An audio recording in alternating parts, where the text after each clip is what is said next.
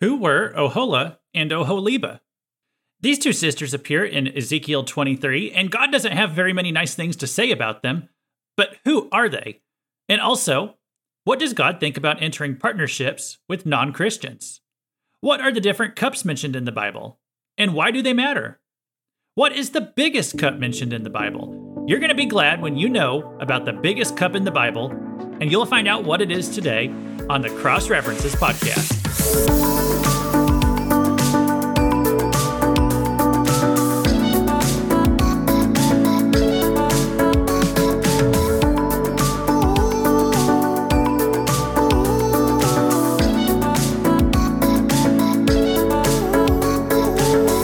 Welcome to the Cross References podcast, where you learn how every small piece of the Bible tells one big story, and most importantly, how they all connect to the cross and Christ. Whether you're a new Christian or a veteran Bible reader, our goal is that God's Word will make more sense to you after every episode. This is Luke Taylor. I'm a minister, and I used to work for a local newspaper. One time, I was covering a city council meeting at a small town near me, and the sheriff was discussing an award that he and his wife, Olinda, had received from the state. And I've never forgotten this. I went up to him afterwards, and I said I wanted to mention their award in the newspaper.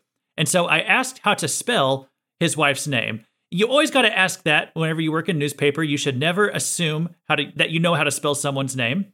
No matter how sure you are, you always have to ask, even if their name is something like John Smith. Did you know there's like a dozen different ways that you could spell John Smith?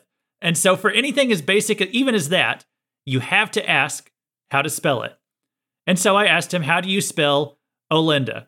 And he looks at me, he says, O, Linda. Olinda is spelled O-Linda.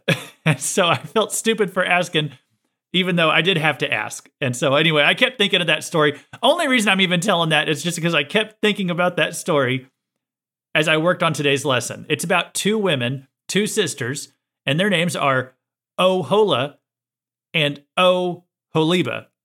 Don't ask me how to spell those names. You can look it up yourself if you want.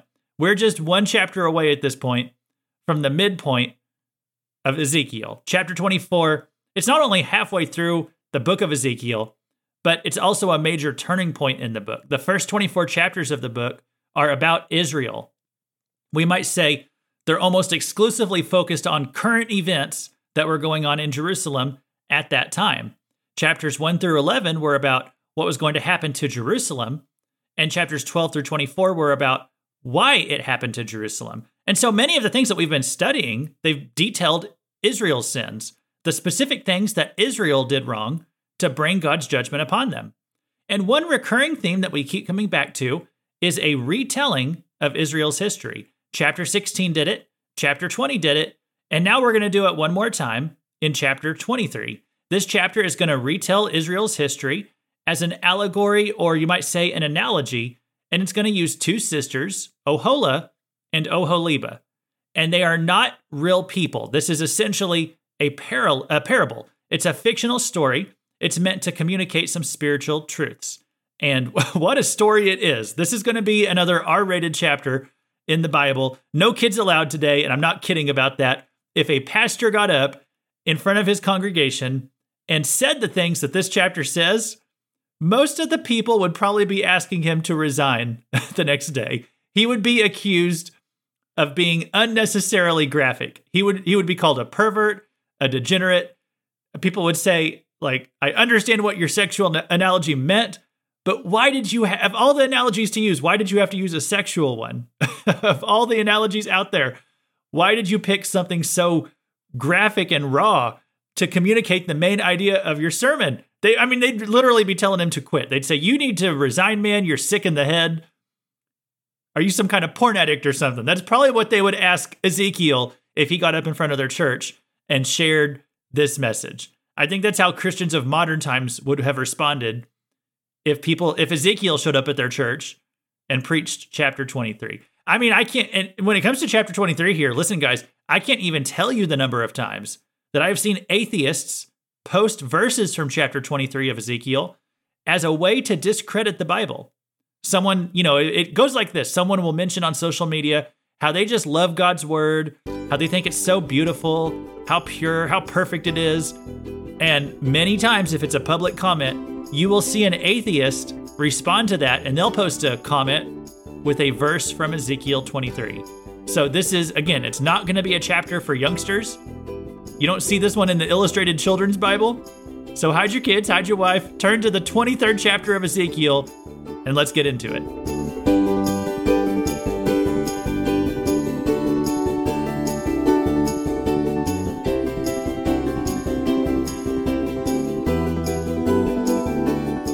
On the bright side, if you want to call this a bright side, I do plan to cover the whole chapter today. It's a lot of verses. There's actually going to be more verses I cover today than what I've ever covered before on one episode of this podcast.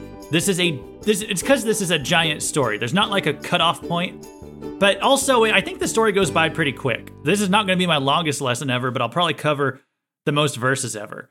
And again, we've already covered similar material to this in chapters 16 and chapter 20. So one of God's problems with Israel, that's what this is going to focus on today, is the problem that they often follow after other nations. In fact, they'll even become infatuated with those nations, sometimes infatuated with the gods of those nations, and create alliances with those nations. And they would kind of turn their back on God whenever they did this. And so I'm talking about nations like Egypt and Assyria. When they would go after those nations for help, instead of trusting in God, God would be offended because they trusted in human powers rather than trusting in his power. And so let's just get going. Chapter 23, verse 1. The word of the Lord came to me. Son of man, there were two women, the daughters of one mother. They played the whore in Egypt. They played the whore in their youth. There their breasts were pressed, and their virgin bosoms handled.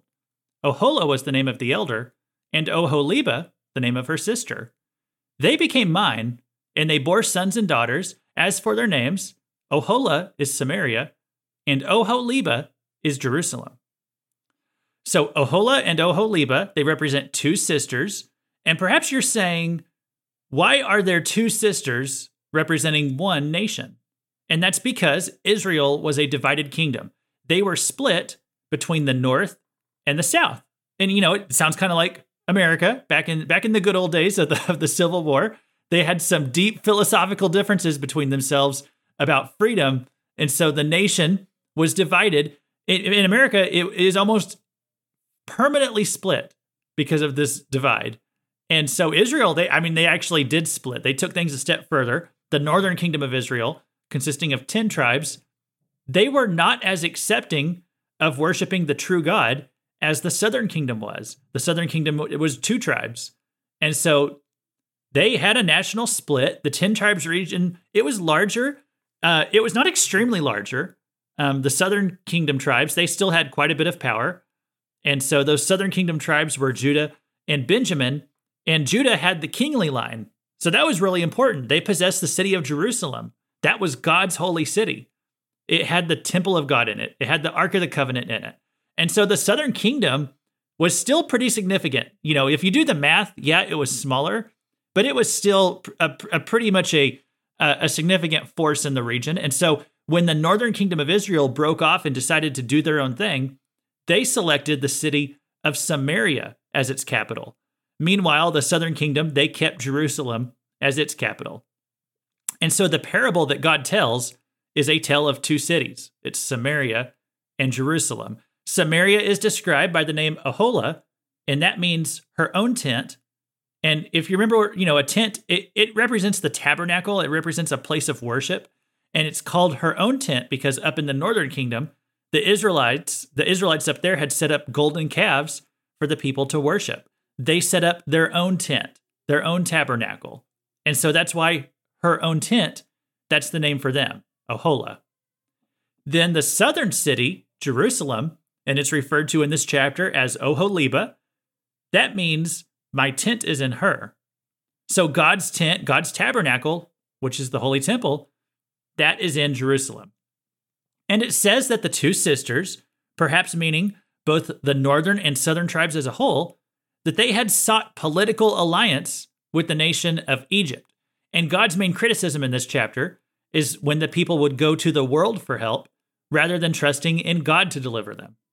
And it's not entirely clear to me yet, like which time this was referring to. You could look at multiple instances in Israel's history that they buddied up with Egypt. So the metaphor that God uses is that Israel offered its breasts to Egypt for Egypt to play with. And the Egyptians enjoyed this alliance, and so Israel found it pleasurable as well. And that's what the metaphor is going for here. And it's going to get a lot worse. Okay, let's read the next set of verses. And they describe the northern kingdom's sins specifically. Starting at verse 5, Oholah played the whore while she was mine, and she lusted after her lovers, the Assyrians, warriors clothed in purple, governors and commanders, all of them desirable young men, horsemen riding on horses.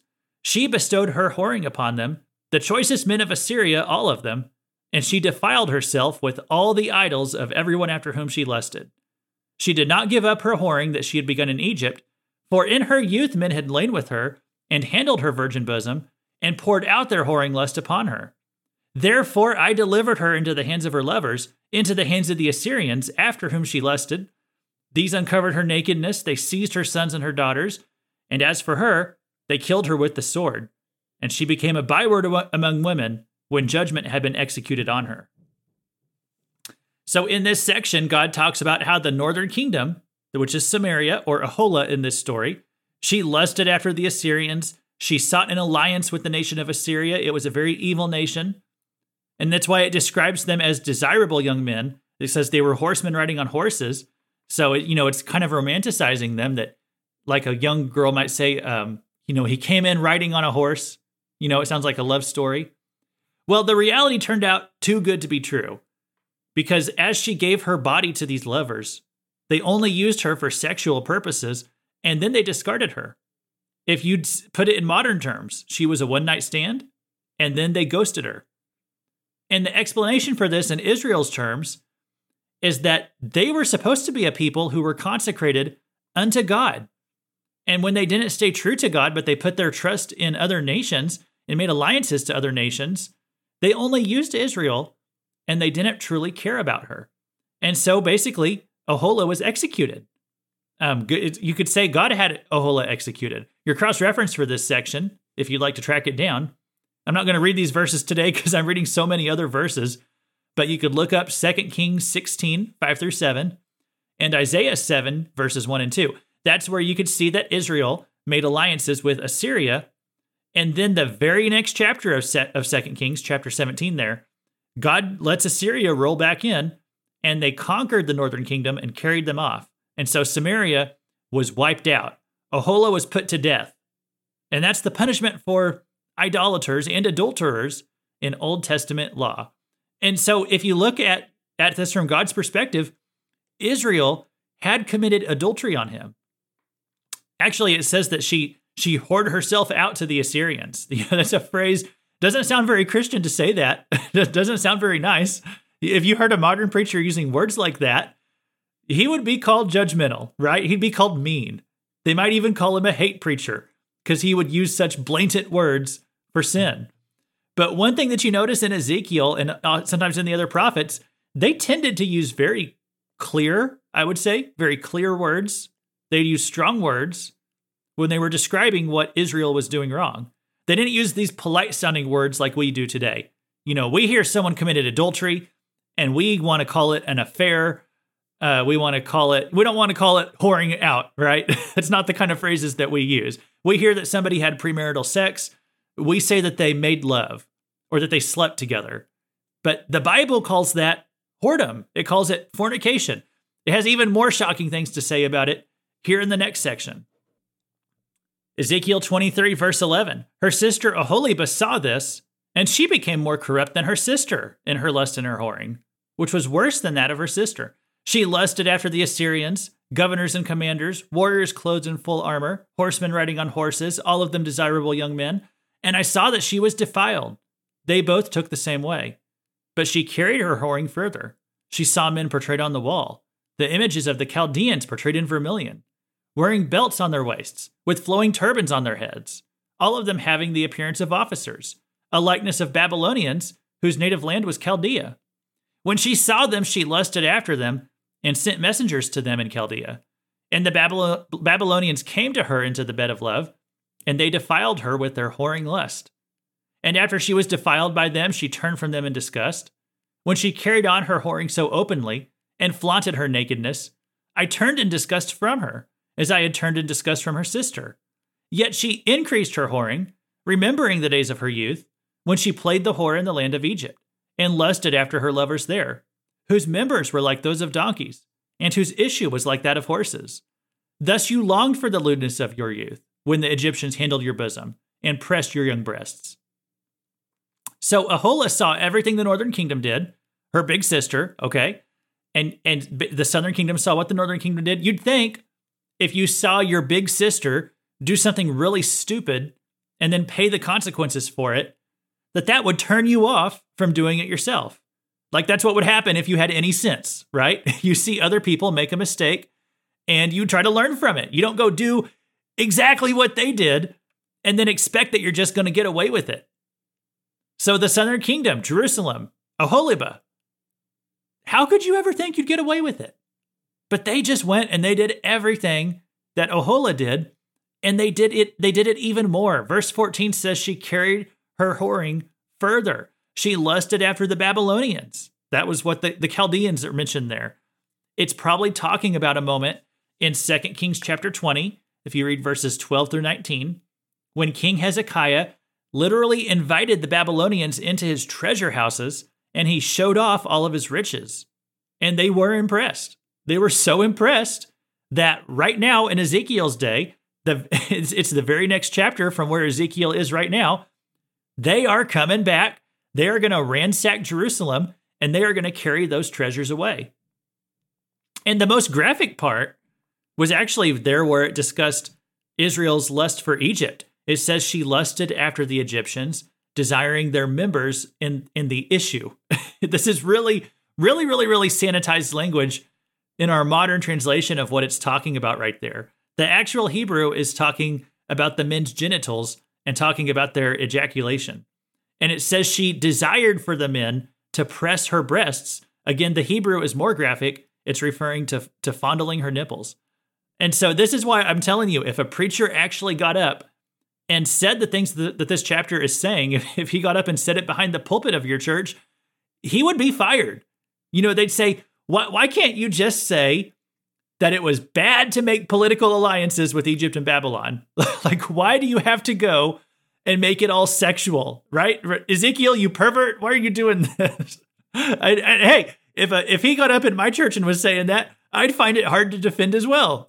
But I'm just telling you, this is what the Bible says. I mean, I feel a little bit uncomfortable myself here saying things on this Bible study that I never thought I'd be saying in a Bible study. But listen, this is the way that God is choosing to communicate his message in this chapter. So what do we learn from this? What do we learn from the sexual metaphor right here? Well, let's look at the real world situation that this is drawing from. It says there's a young girl. She's become very sexually promiscuous. She's been sleeping around, to use one of those euphemisms that I mentioned earlier. It's just sanitizing what sin is, but bear with me here. We've all known girls who did stuff like that. Maybe we mocked them. We, kidded around that they had daddy issues or something. They just throw themselves at any guy who comes along and makes them feel special. That's what some young girls do, right? They jump into bed with any guy who makes them feel good or is good looking enough. And then we've all seen it happen before. Once he's had his way with her, he dumps her. She moves on to another guy. He moves on to another girl. She just keeps letting men use her because she likes the attention. She creates a fantasy in her mind that, this is the guy. This is the one for me. It's going to work out this time. He really cares about me. But he doesn't. He's just interested in using her for her body. And it's not a genuine love. This is the kind of thing that happens in real life. Everybody's familiar with it. When I was a youth pastor, I can remember on a few occasions, I had to counsel young boys or young men who they'd committed fornication with their girlfriend. They said they slept with their girlfriend, and the excuse they tried to play with me was that they said they did it because of love. They were so much in love, they just couldn't wait any longer, and they would blame love for it.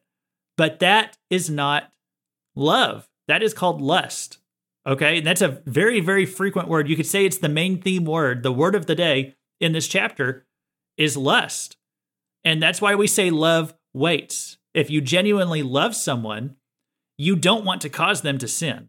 Okay? Real love, you can't say, oh, I had to sleep with her because it was, love drove me to do it. No. Real love desires the best for someone else. And it is not God's best for someone to have sex with you if you are not married to them. But if your desire to have sex with them is more powerful than your desire for them to remain pure before God, that is not a legitimate love for them. That is not true love. If you truly, I'd say this to the guy, if you truly loved her, then you would wait until you were married to her, because that's what God would want, and you would want the best thing for her. If a guy's pressuring a girl to have sex with him, and I know it can go the other way around too, okay? Sometimes it's the girl pressuring the guy. Listen, girls, he might talk a good game. He might say it's all about love, connection, intimacy, all that kind of stuff. But that is not a biblical love, because true love wants to wait. Even if you don't want to, but because you don't want to cause the other person to sin, lust says that I can't wait. Lust says I got to have you right now. Okay? Lust is just about the moment, and in the end, it's just using them for their body. And so this chapter is presenting a very familiar real-world situation to us. It's these girls who are searching for love in all the wrong places, like the old song used to say, jumping from guy to guy, but not finding genuine love, just being used, okay? This is a good lesson for young people to learn from. And it's also teaching a new perspective to the Israelites about their own history. In this little story, this parable, God is the good man. He's the perfect man. He's over here. He's saying, I've already committed myself to you. Why do you just keep running to other guy and other guy and other guy? Why are you desiring what they have when I've already given everything that you're ever going to need? I've already given it to you. But Israel just keeps running off to these guys, and they just keep using her for sex. It's a parable, okay? They're just using Israel for what they can get from it, but they don't really care about Israel like God does.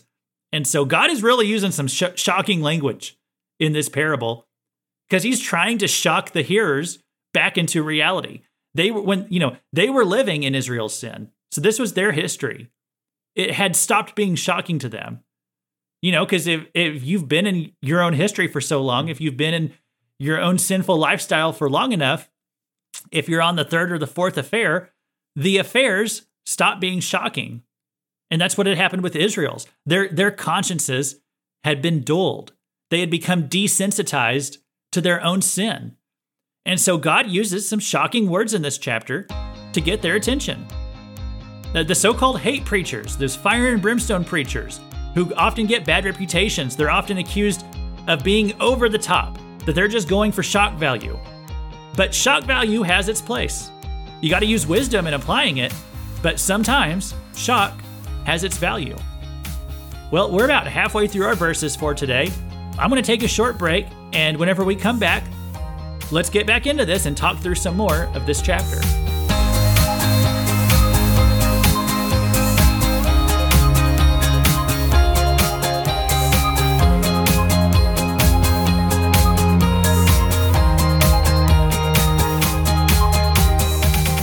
Okay, let's get back into it. We're going to pick up at verse 22, and now we're going to read about Oholibah's sentencing. And so let's just get into it. Therefore, O Oholibah, thus says the Lord God, behold, I will stir up against you and your lovers from whom you turned in disgust, and I will bring them against you from every side, the Babylonians and all the Chaldeans, Pekod and Shoa and Koa, and all the Assyrians with them, desirable young men, governors and commanders, all of them, officers and men of renown, all of them riding on horses. They shall come against you from the north with chariots and wagons and a host of peoples. They shall set themselves against you on every side with buckler, shield, and helmet, and I will commit the judgment to them, and they shall judge you according to their judgments. And I will direct my jealousy against you, that they may deal with you in fury. They shall cut off your nose and your ears, and your survivors shall fall by the sword. They shall seize your sons and your daughters, and your survivors shall be devoured by fire. They shall also strip you of your clothes, and take away your beautiful jewels. Thus I will put an end to your lewdness, and your whoring begun in the land of Egypt, so that you shall not lift up your eyes to them, or remember Egypt anymore. Okay, so here, all the people that Israel had previously been flirting with, okay, as we'll say it that way, they're going to come back and they're going to destroy her. She's going to be assaulted by all of those evil nations that she had previously been courting. She sought alliances with them, she shared too many secrets with them, and it came back to bit her. And this is just a good allegory for flirting with sin. You know, you've probably heard the old saying before that sin will always it'll always take more than you wanted to give, cost you more than you wanted to spend, take you further than you wanted to go. Flirting with sin is playing with fire. That's what Israel did. It's like with King Hezekiah that I mentioned before. He shows off all the treasures of his kingdom, showing them off to the Babylonians. He was being arrogant and stupid. And then the prophet Isaiah came to him. He said, "You have no idea what you just did, Hezekiah." He said, "Your prideful little stunt, that's going to cost your people, because the Babylonians, they're going to remember all the treasures you had, and they're going to come back here someday looking for them. And that is going to have disastrous consequences. It was all because you wanted to show off." And so, according to these consequences, I mean, here's the day of those consequences. The Israelites were going to be ransacked, taken away. It said here having their noses and ears cut off. And it's one of those things here where it's like, is that figurative language or did that literally happen? And I'm not totally sure myself. But either way, the symbolism why God is saying this, it is clear. This was a punishment that the Assyrians would do to adulterers.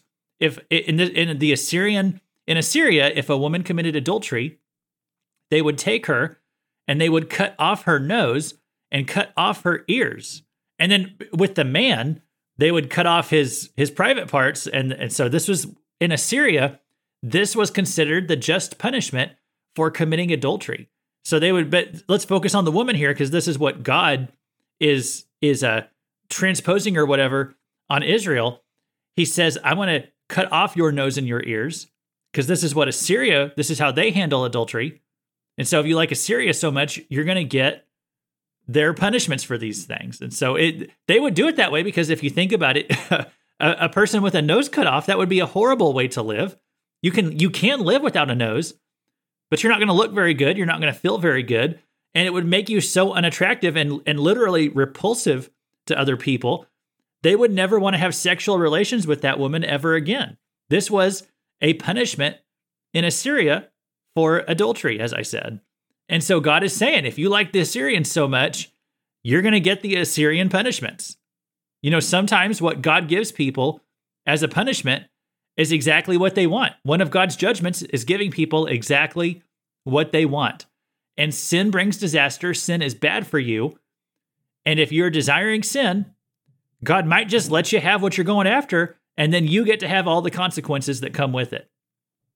Israel had committed adultery against God, so God was going to give them what they wanted. They wanted Assyria, so they get Assyria's punishment for adultery, a cutting off of the nose. And again, I don't know if it's what literally happened. Here's one thing we know, that when Assyria attacked the northern kingdom, they put hooks in people's noses, and they took them prisoner that way. They carried them off to Assyria with hooks in the nose, like how you might drive cattle or something. And so it's a horrible thought. I'm not sure if that's what this is referring to here, but I'm just throwing that in. Verse 28, "For thus says the Lord God, behold, I will deliver you into the hands of those whom you hate, into the hands of those from whom you turned in disgust, and they shall deal with you in hatred, and take away all the fruit of your labor, and leave you naked and bare. And the nakedness of your whoring shall be uncovered. Your lewdness and your whoring have brought this upon you, because you played the whore with the nations, and defiled yourself with their idols. You have gone the way of your sister. Therefore I will give her cup into your hand. Thus says the Lord God, you shall drink your sister's cup, that is deep and large. You shall be laughed at and held in derision, for it contains much. You will be filled with drunkenness and sorrow, a cup of horror and desolation, the cup of your sister Samaria. You shall drink it and drain it out, and gnaw its shards and tear your breasts. For I have spoken, declares the Lord. Therefore, thus says the Lord God, because you have forgotten me and cast me behind your back, you yourself must bear the consequences of your lewdness and whoring.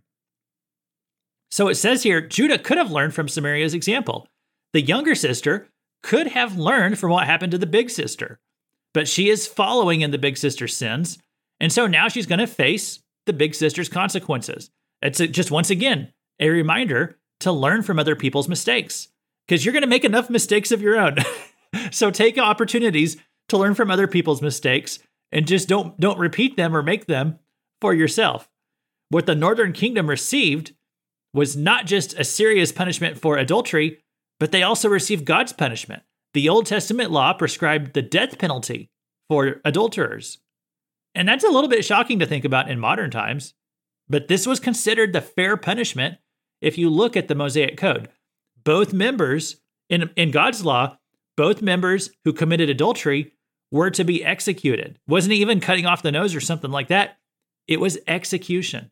And so God's punishment for adultery and other sins, when you look at it in our modern perspective, the 21st century American point of view, Western point of view, you might say, we think that looks way over the top. We think that seems pretty harsh. Because we probably all know somebody who's committed adultery or committed some of these sins that would get you literally killed in the Old Testament. And we think, wow, well, what that person did was bad, but did they really deserve death for that? Well, let me point out this. If we did have the death penalty for adultery, then that person who committed adultery, then they probably wouldn't have committed adultery. Because punishment, the death penalty, it's a deterrent. It's something that keeps people from wanting to do those sins. And so people think, well, hey, I want to have this affair, but it's not worth risking my life for. If we enforce the death penalty for the things the Bible said, like rape, if we enforced a death penalty for rapists, that's what the Bible did, we would have less rape. The death penalty for adultery would mean less adultery. Less adultery means stronger marriages. Stronger marriages means a more well-adjusted kids. That means less crime and a healthier society. All these things play off of each other. These things have a trickle-down effect. So be careful before you ever criticize something in the Old Testament law. You be careful about that, because a lot of stuff in the Old Testament law, I guess I'd say all of it. It was God's perfect law when it comes to the civil code, we would at least say. I know that some stuff changed with the New Testament, but there's a lot of things in the Old Testament that were pretty good ideas that society might do a lot better if it followed them closer. And so people want to criticize the Old Testament sometimes. They want to say, God was this harsh meanie in the Old Testament, and he was all kind of gentle in the New Testament. They talk about the Old Testament God and the New Testament God, but that's wrong. It's all the same God. He is a holy God all throughout the Bible. When Jesus rules the world someday in the millennial kingdom, he's going to rule with an iron scepter. Do you think you can get away with idol worship in the millennial kingdom? No, death penalty. There's not religious freedom and freedom of speech and all that in the millennial kingdom. There's no First Amendment in the millennial kingdom. Jesus is the king of the world, and everything he says is right. And if you disagree, that's a you problem. Something else in these verses that was mentioned, but I didn't talk about it yet. It talked about some cups. It talked about a cup of horror and desolation. And that's something I want to come back to at the end of today's lesson. So we're going to cover this whole chapter today, unbelievably. But I want to come back to the cups thing at the very end. So let's pick it up at verse 36. The Lord said to me, Son of man, will you judge Oholah and Oholibah? Declare to them their abominations, for they have committed adultery, and blood is on their hands. With their idols they have committed adultery, and they have even offered up to them for food the children whom they had borne to me. Moreover, this they have done to me. They have defiled my sanctuary on the same day, and profaned my Sabbaths. For when they had slaughtered their children in sacrifice to their idols, on the same day they came into my sanctuary to profane it. And behold, this is what they did in my house. So this chapter is winding down, and Ezekiel, once again, he addresses both Oholah and Oholibah. In this chapter, kind of like some of the other chapters lately, it's driving home the danger of the comparison game. To say, oh, well, I'm doing better than they are, so I must be okay because I'm doing better than them. I'm more spiritual than them.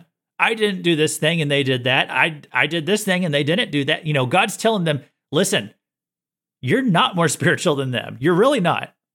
And if you think you're better to the southern kingdom, he says, if you think you're better than the northern kingdom, you're not. And so don't play this comparison game. It's a waste of time. It's getting all of your perception askew. And you don't compare yourself to others. You compare yourself by the word of God. So spirituality is not something that's graded on a curve. If you were better than the northern kingdom, even if you were, so what? You're not being judged in comparison to the northern kingdom. You're judged in comparison to God's standards. So keep your eyes on God and on his word. Don't judge things. Don't even judge yourself by what other people are doing. And then I'm going to go through the last set of our verses here today, and let's try to finish up the chapter here. So it says, verse 40, they even sent for men to come from afar, to whom a messenger was sent, and behold, they came. For them you bathed yourself, painted your eyes, and adorned yourself with ornaments. You sat on a stately couch, with a table spread before it, on which you had placed my incense and my oil. The sound of a carefree multitude was with her, and with the men of common sort, drunkards were brought from the wilderness, and they put bracelets on the hands of the women, and beautiful crowns on their heads. Then I said of her who was worn out by adultery, now they will continue to use her for a whore, even her. For they have gone into her as men go into a prostitute. Thus they went into Oholah and Oholibah, lewd women. But righteous men shall pass judgment on them with the sentence of adulteresses, and with the sentence of women who shed blood, because they are adulteresses, and blood is on their hands. Okay, let me pause there for a moment. God tells them, you made yourself look pretty for these other nations. You drew them in seductively. You made allegiances and alliances with nations that you shouldn't have. And then they used you and they abused you and they discarded you after they had their way with you. They wore you out, the scripture says. Verse 45 says that when men with a moral conscience, when they look at them, they are going to be disgusted with them. When men with a good head on their shoulders look at Judah and Samaria and how they constantly stab God in the back because they wanted to make alliances with heathen nations, they're going to be shocked and horrified by it. So we might look at a partnership or an agreement that you make with someone, and we might want to just think about it in terms of wisdom. Is this a wise or is this a foolish arrangement? And there's a moral angle to it as well. Is it right or wrong to enter into this partnership? Think about the story of the Gibeonites in the book of Joshua. The Israelites entered into a treaty with these people, and they didn't even pray about it first. And the implication from that book is that if they would have at least prayed about it, that God could have done something to alert them to the fact that they were being taken for a ride by the Gibeonites, but they didn't pray first, and so they entered into an immoral partnership with that people group. Remember, the book of Proverbs, it says that God will direct our paths, but what we have to do first is acknowledge him in all your ways. You know that verse that says, in all your ways acknowledge him, and then he will make your path straight. So it's not an automatic thing. You got to pray about it first. You know, he's not just always going to work it out for you. You got to acknowledge God in all your ways. At least pray about it before you decide. And so think about the partnerships, the relationships in your life with non-Christians. Think about the wisdom of that. I'm not saying you can't ever have anything to do with non-Christians. Just always just pray about it first and think about it from a wisdom perspective and from a moral angle too, if it would apply. Okay, so let's really finish up the last verses for today. God reveals his punishment on the two sisters, Judah and Samaria, and here is the sentencing to them. Verse 46, for thus says the Lord God, bring up a vast host against them, and make them an object of terror and a plunder. And the host shall stone them and cut them down with their swords. They shall kill their sons and their daughters, and burn up their houses.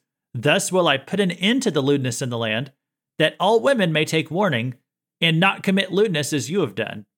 And they shall return your lewdness upon you, and you shall bear the penalty for your sinful idolatry, and you shall know that I am the Lord God. And so that finishes the chapter. Bless you if you've hung in here this long.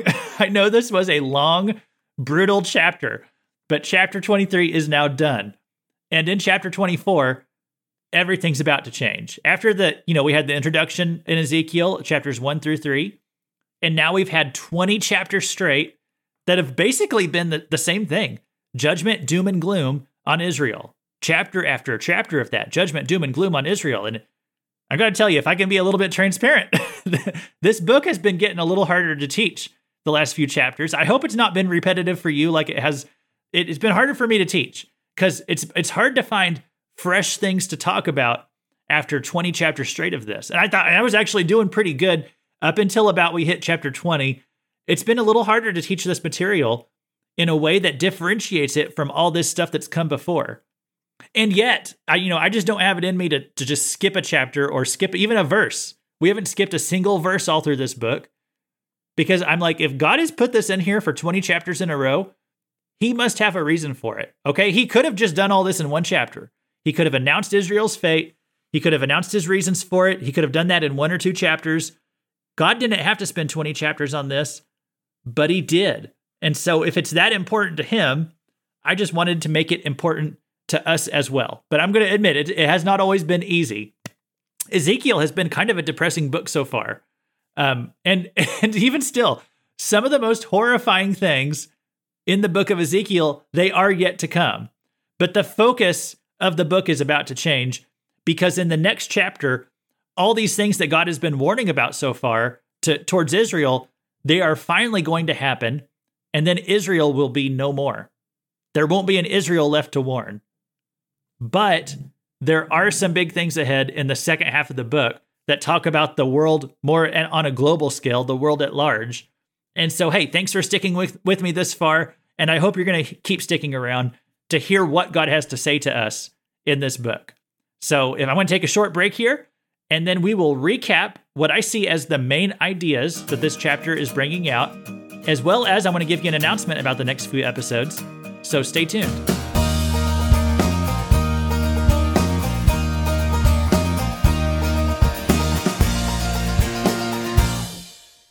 So next time on the podcast, well, next time I won't be here.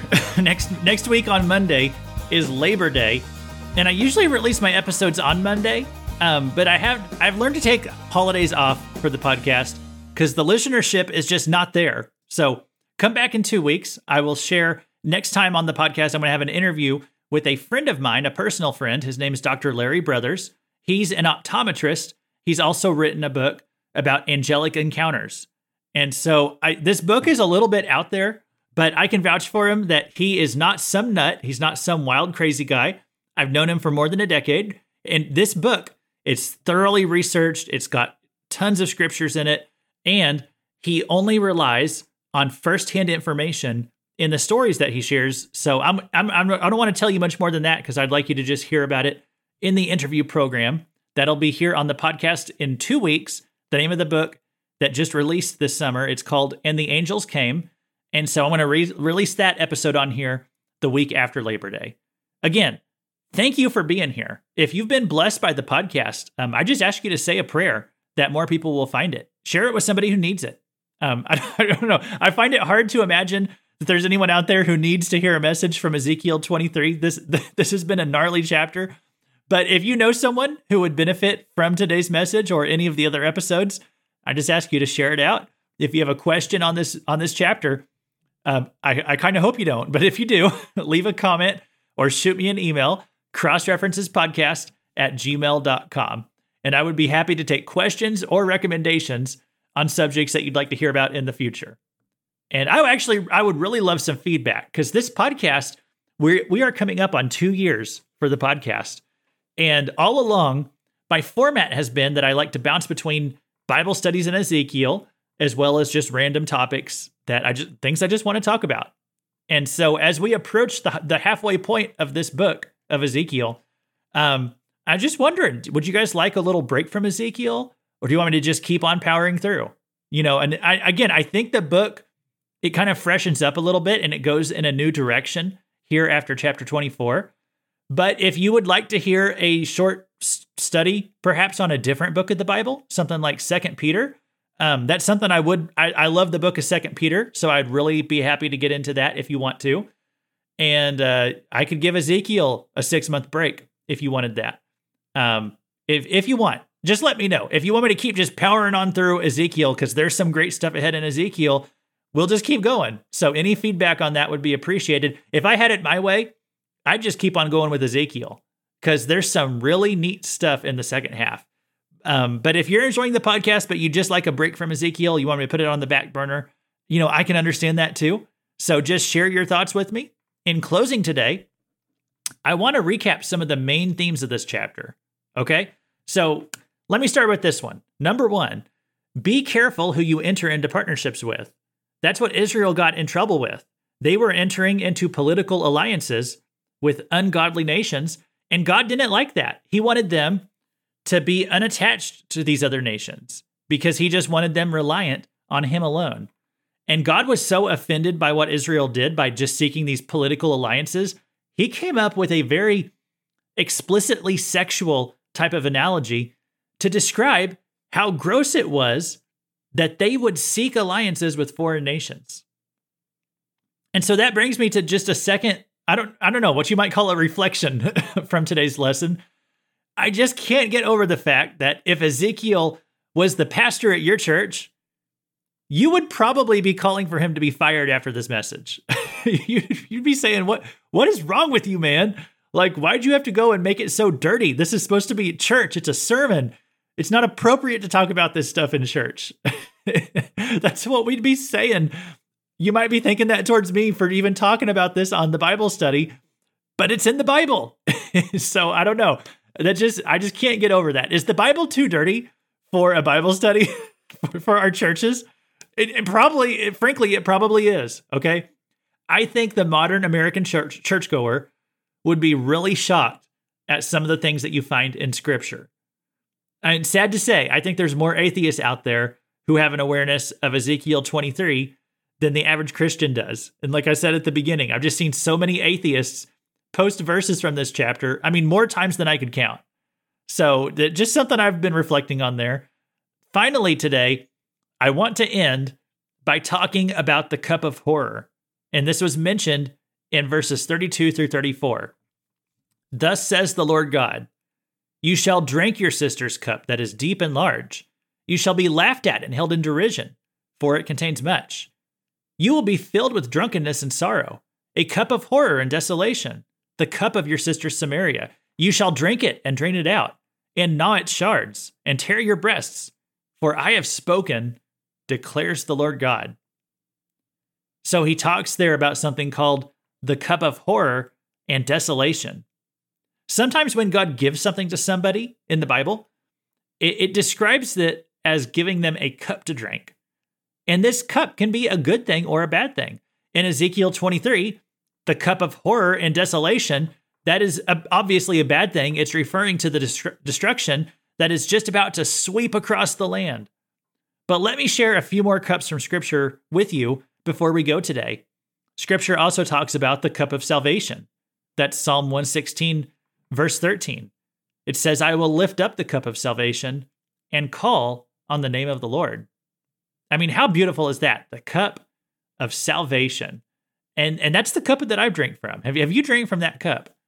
That's a sweet cup right there. That's a good one. On a more negative note, the cup of staggering from Isaiah 51:17.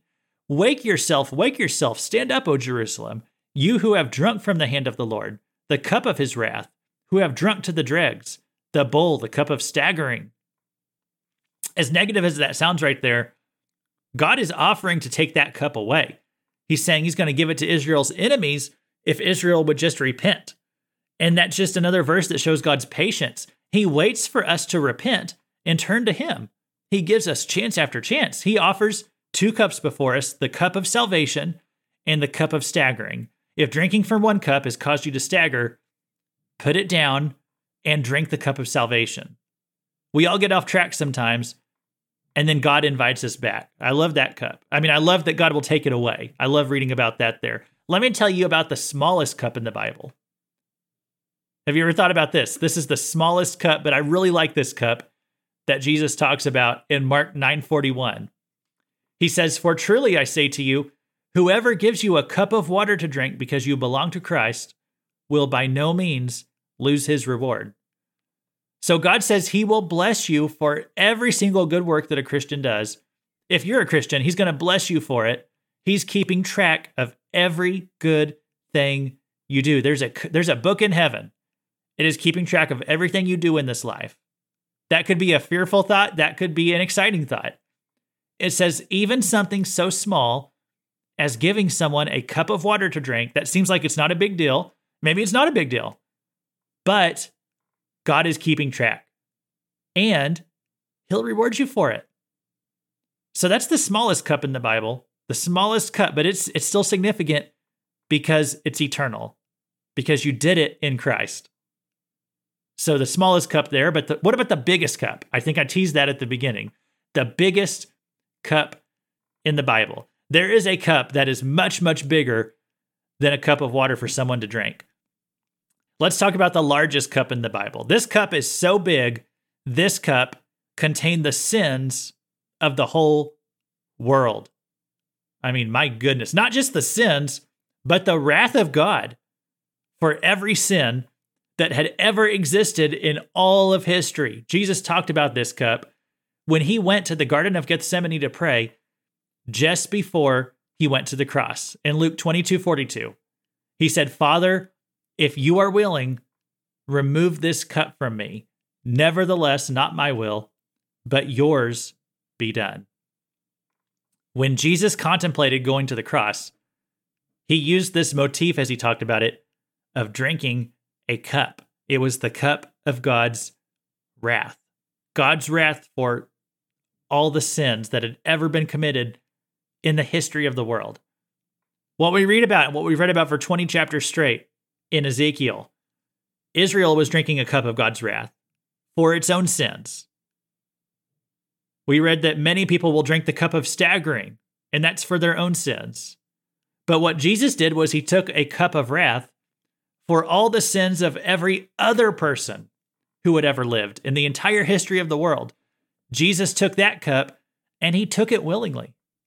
And since he did that, I don't have to drink from the cup of staggering or the cup of wrath or the cup of fury. I don't have to drink from the cup of horror and desolation. I don't have to drink Oholah's cup or Oholibah's cup. I get to drink from the cup of salvation. That's what Jesus did for me. Part of him didn't even want to do it. He said, if anything could prevent me from having to take this cup, he said, God, is there any other way? But there wasn't. So Jesus took it for you, and he drank it to the very last drop. And then there's something that Jesus asked me to do to remember what he did. He asks me to drink from a cup, to eat a piece of bread and drink from a cup. Every so often, they do it at your church, they do it at my church. We just did it today at my church. Every so often, we gather with other believers, and everybody takes a cup and drinks together and remembers the cup that Jesus drank. 1 Corinthians 10:16 calls it the cup of blessing. And in the next chapter, in verse 26, it says, "For as often as you eat this bread and drink the cup, you proclaim the Lord's death until he comes." Thanks for listening to the Cross References podcast. This has been Luke Taylor reminding you to drink the cup and remember the cup that he drank for you.